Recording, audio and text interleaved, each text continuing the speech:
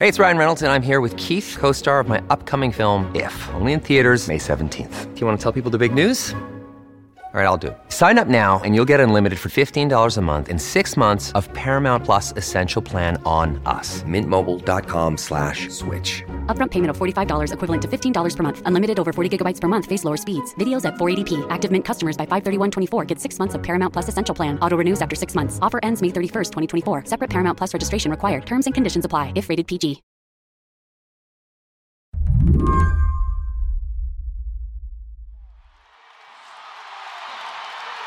March Madness is less than a month away, and last week, all eyes were on the women's game between Iowa and Michigan. But Sportsnet's Haley McGoldrick says basketball fans weren't just looking at the score. They were watching a player, Caitlin Clark. Caitlin Clark is one of those players who can do a little bit of everything. Number 4 in the country, taking on the Michigan Wolverines. You see her family there. Obviously, she can score, but she can score from pretty much anywhere on the court. She's a great defender as well. She's quick on her feet. She really pressures who she's guarding in the games. She's drawn comparisons to Steph Curry, who is one of the greatest players of our generation. Recovered by Gabby Marshall. Here comes Clark. Just a few minutes into the Michigan game's first quarter, Clark darts across the court. How will she go for history? And huffs a three-point shot 35 feet into the net. The all-time leading scorer in women's college basketball.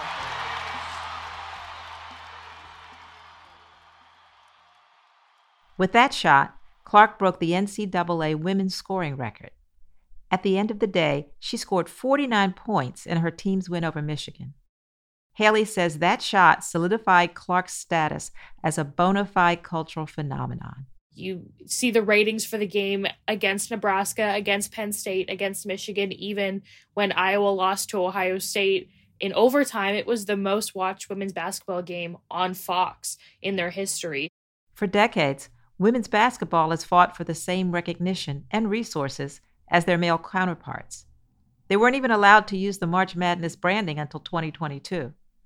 And in 2021, the women showed up to their bubble for the tournament because it was 2021. It was still very much high COVID times. And their weight room was just one weight rack, and it was just a curtain on the floor and like one bench. And everybody was looking at this going, this is the standard you're setting for women's basketball. Whereas the men's team is a completely different standard they were held to. They had full weight rooms. I remember even just the little backpacks they would get for being there. The difference between what the men received and the women received was huge. So now you can't get away with those sorts of things because of the fact that so many people are watching women's basketball.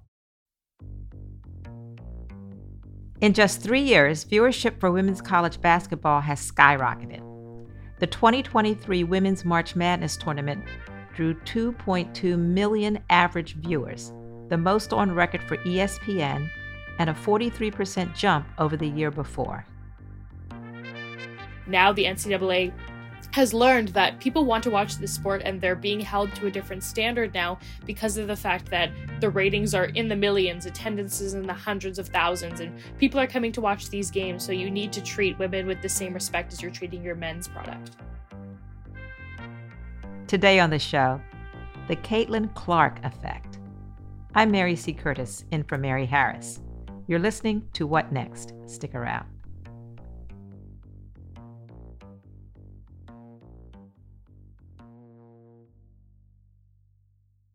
This episode is brought to you by Discover. When it comes to your finances, Discover wants you to know they are the credit card that is always there for you. With 24/7 U.S.-based live customer service, everyone has the option to talk to a real person anytime, day or night. Yep, that means no more waiting for, quote, normal business hours just to get a hold of someone. We are talking real service from real people whenever you need it. Get the customer service you deserve with Discover. Limitations apply. See terms at discover.com/creditcard. Can you tell me the Caitlin Clark story? Where did she come from? How long has she been playing basketball?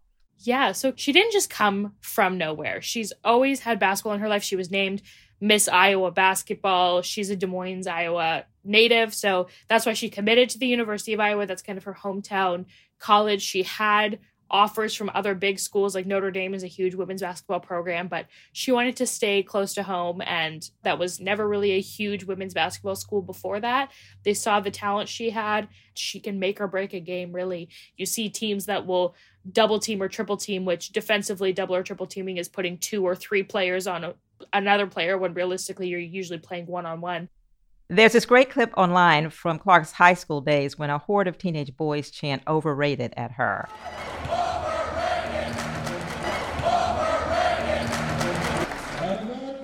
And she later ended that game with 42 points. What do you think that clip says about Clark's competitiveness and what fuels her? First of all, I want to just say I love that clip because you can see quickly how the demeanor of those boys changes. The camera work on that clip is incredible because of the fact they just keep panning back to that group of boys and they just keep looking sadder and sadder due to the fact that Caitlin Clark keeps going off. But she's definitely a competitor. That's the thing. She's very humble, but on the court, you don't want to be facing Caitlin Clark. She is going for blood every single time. Even in the game where she was 8 points shy of breaking the record, she only needed 8 to break the scoring record, and then she dropped 49.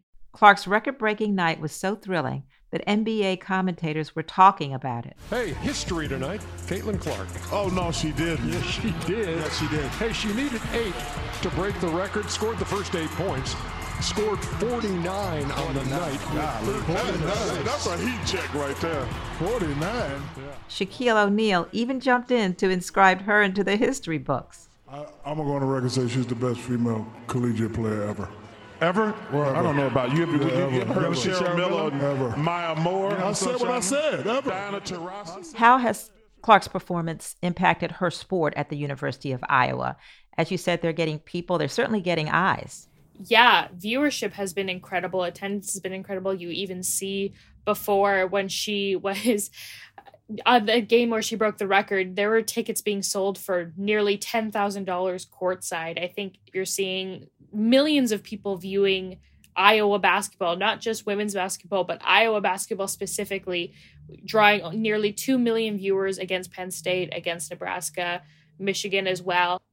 Clark may be one of the NCAA's most popular players, but she's had to navigate her share of controversy. Last year, Clark made a teasing gesture when her team won its game in the Final Four. Waving her open hand in front of her face, she said, "You can't see me mid-game," suggesting she was moving so fast her opponent couldn't anticipate what was coming. In the national championship, another player, LSU's Angel Reese, made a similar gesture at Clark and faced a days-long social media firestorm for doing so. A lot of people liked it when Caitlin Clark did the "you can't see me" motion, but then they didn't like when Angel Reese did it back in her face. And a lot of people were saying, is it because it's okay when a white woman does it, but when a black woman does it, it's not okay? We all know that there's a white-black issue here because the fact of the matter is when Caitlin did it, people were celebrating it, and they were talking about nothing but her greatness. But then the second a sister stepped up and threw it back in her face, now you got half the basketball world saying, well, you know what, that's not the classiest thing to do. Yeah. That's not the way. Both of the women spoke out afterwards, and they had nothing but respect for each other, which I think is the biggest thing, that nobody really took either of their stories or their perspectives from it when they first started talking about it. This is kind of a time where women's basketball was starting to first hit its stride and hit its peak. And a lot of people were just so quick to dismiss Angel Reese when realistically both players had respect for each other.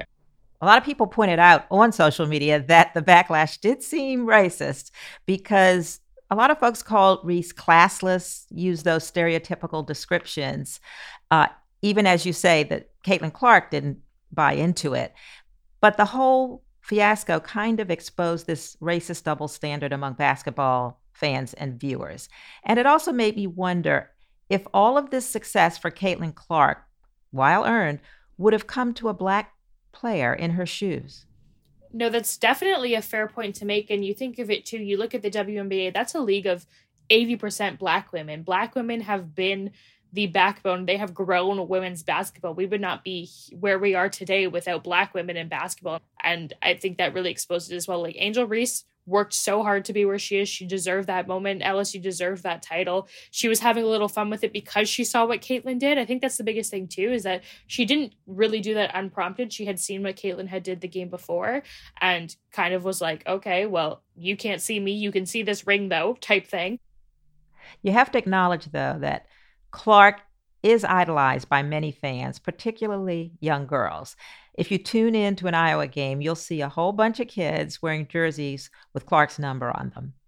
Why do you think this fandom built around Caitlin Clark is important? And is it different from the fandoms you've seen around other players?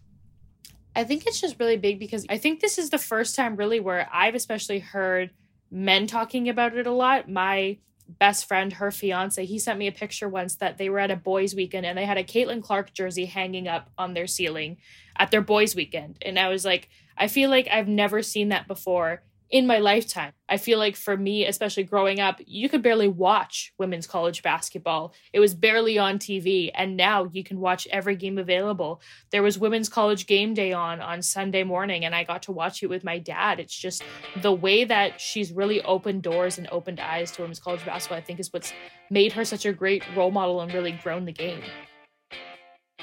After the break, Clark's impact is more than just representational. It's also financially lucrative.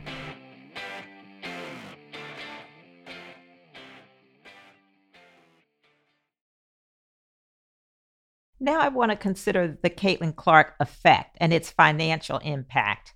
Let's start with Clark personally. She's making money in a big way through those name, image, and likeness deals, right? Yes. Do we have any sense of just how much money she's making? And what are some of the biggest deals? I don't know the exact numbers of what the money she's making, but like I said, she's got deals with Gatorade, Nike. She's got these huge names. It's not just little tiny deals. I know when NIL first started that you would see little local restaurants or local car dealerships working with these athletes, but she's working with some of the biggest brands in the entire world. I'm still that girl from Iowa, but now it's my turn to inspire. If I can drop 40, you can drop 50. If we can draw 56,000 fans, you can draw 57. If I can sign with Gatorade, you can too. And I think that she's definitely making thousands, if not hundreds of thousands of dollars on these deals.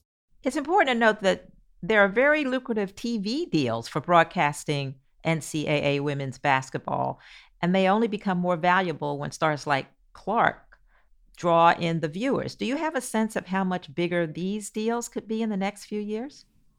Oh, absolutely. I think the biggest thing is that with TV deals, you've seen a lot of times, like I said before, it was even hard for anyone to watch women's college basketball.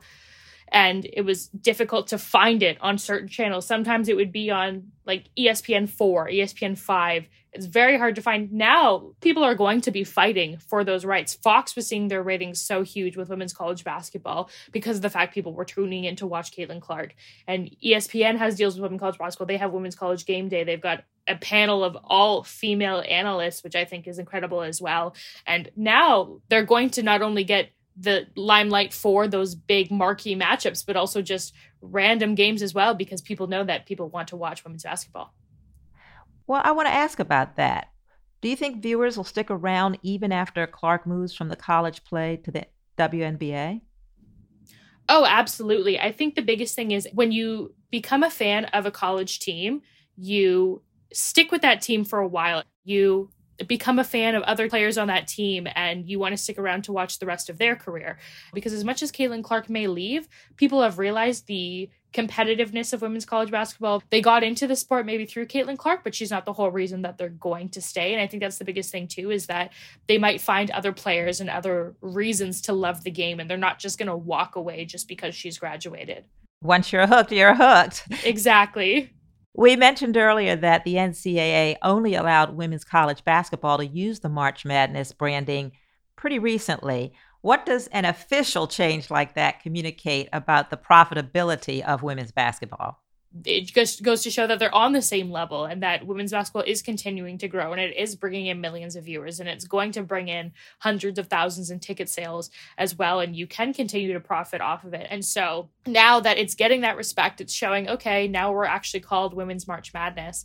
It goes to show that eyes are on the sport. You better have the standard set just as high, and it will result in higher TV deals because people are tuning in, because people are showing up. I'm really actually incredibly excited to see what the attendance numbers are for this year's the tournament in general, but especially the Final Four and championship. Especially if I was there, I think people want to watch Caitlin Clark take her one last dance. In the excitement of Clark's record-breaking game last week, basketball fans were quick to point out that there should perhaps be an asterisk next to this bit of history because two Black players, Lynette Woodard and Pearl Moore, hold records higher than Caitlin Clark's record. But they played in the 1970s and 80s before the NCAA recognized female college sports. It really goes to show how wording is important. It's the same way as when a men's player will break a record or a men's player will do something that a women's player's done, but you see social media outlets say the first player, and it's like, well, no, he's not the first player. He's the first men's player. And I think that's the same way with Caitlin. She is the highest scoring NCAA women's basketball player. But if you look at the history, you're not forgetting about Lynette and Pearl, knowing that they probably didn't get their flowers for what they did in their time playing basketball. But now they're getting a little bit more of that respect and that recognition, which I think is huge. And in Black History Month. Yes, that too. So what's next for Caitlin Clark? I think that first and foremost, winning a national title is what she wants to do. That's everything to her because she's put so much of her time and effort into the University of Iowa. And this was her hometown college. And I think she would feel like a little part of her is missing if she doesn't bring a national title to Iowa, even though when she came to Iowa, it really wasn't a huge women's basketball school. And I think number one, winning that title is everything to her. But then after that, having a long, fantastic WNBA career.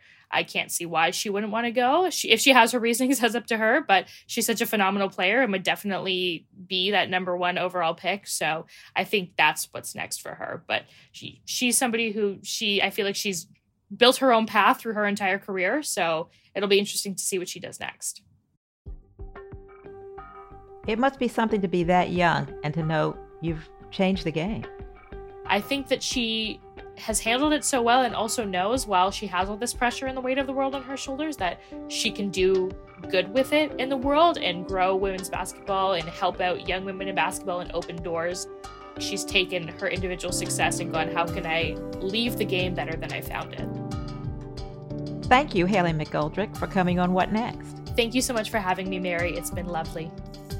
Haley McGoldrick is an associate editor at Sportsnet. That's the show. If you're a fan of What Next, the best way to support our work is to join Slate Plus. Go to slate.com/whatnextplus to sign up. What Next is produced by Paige Osborne, Elena Schwartz, Rob Gunther, Anna Phillips, and Madeline Ducharme.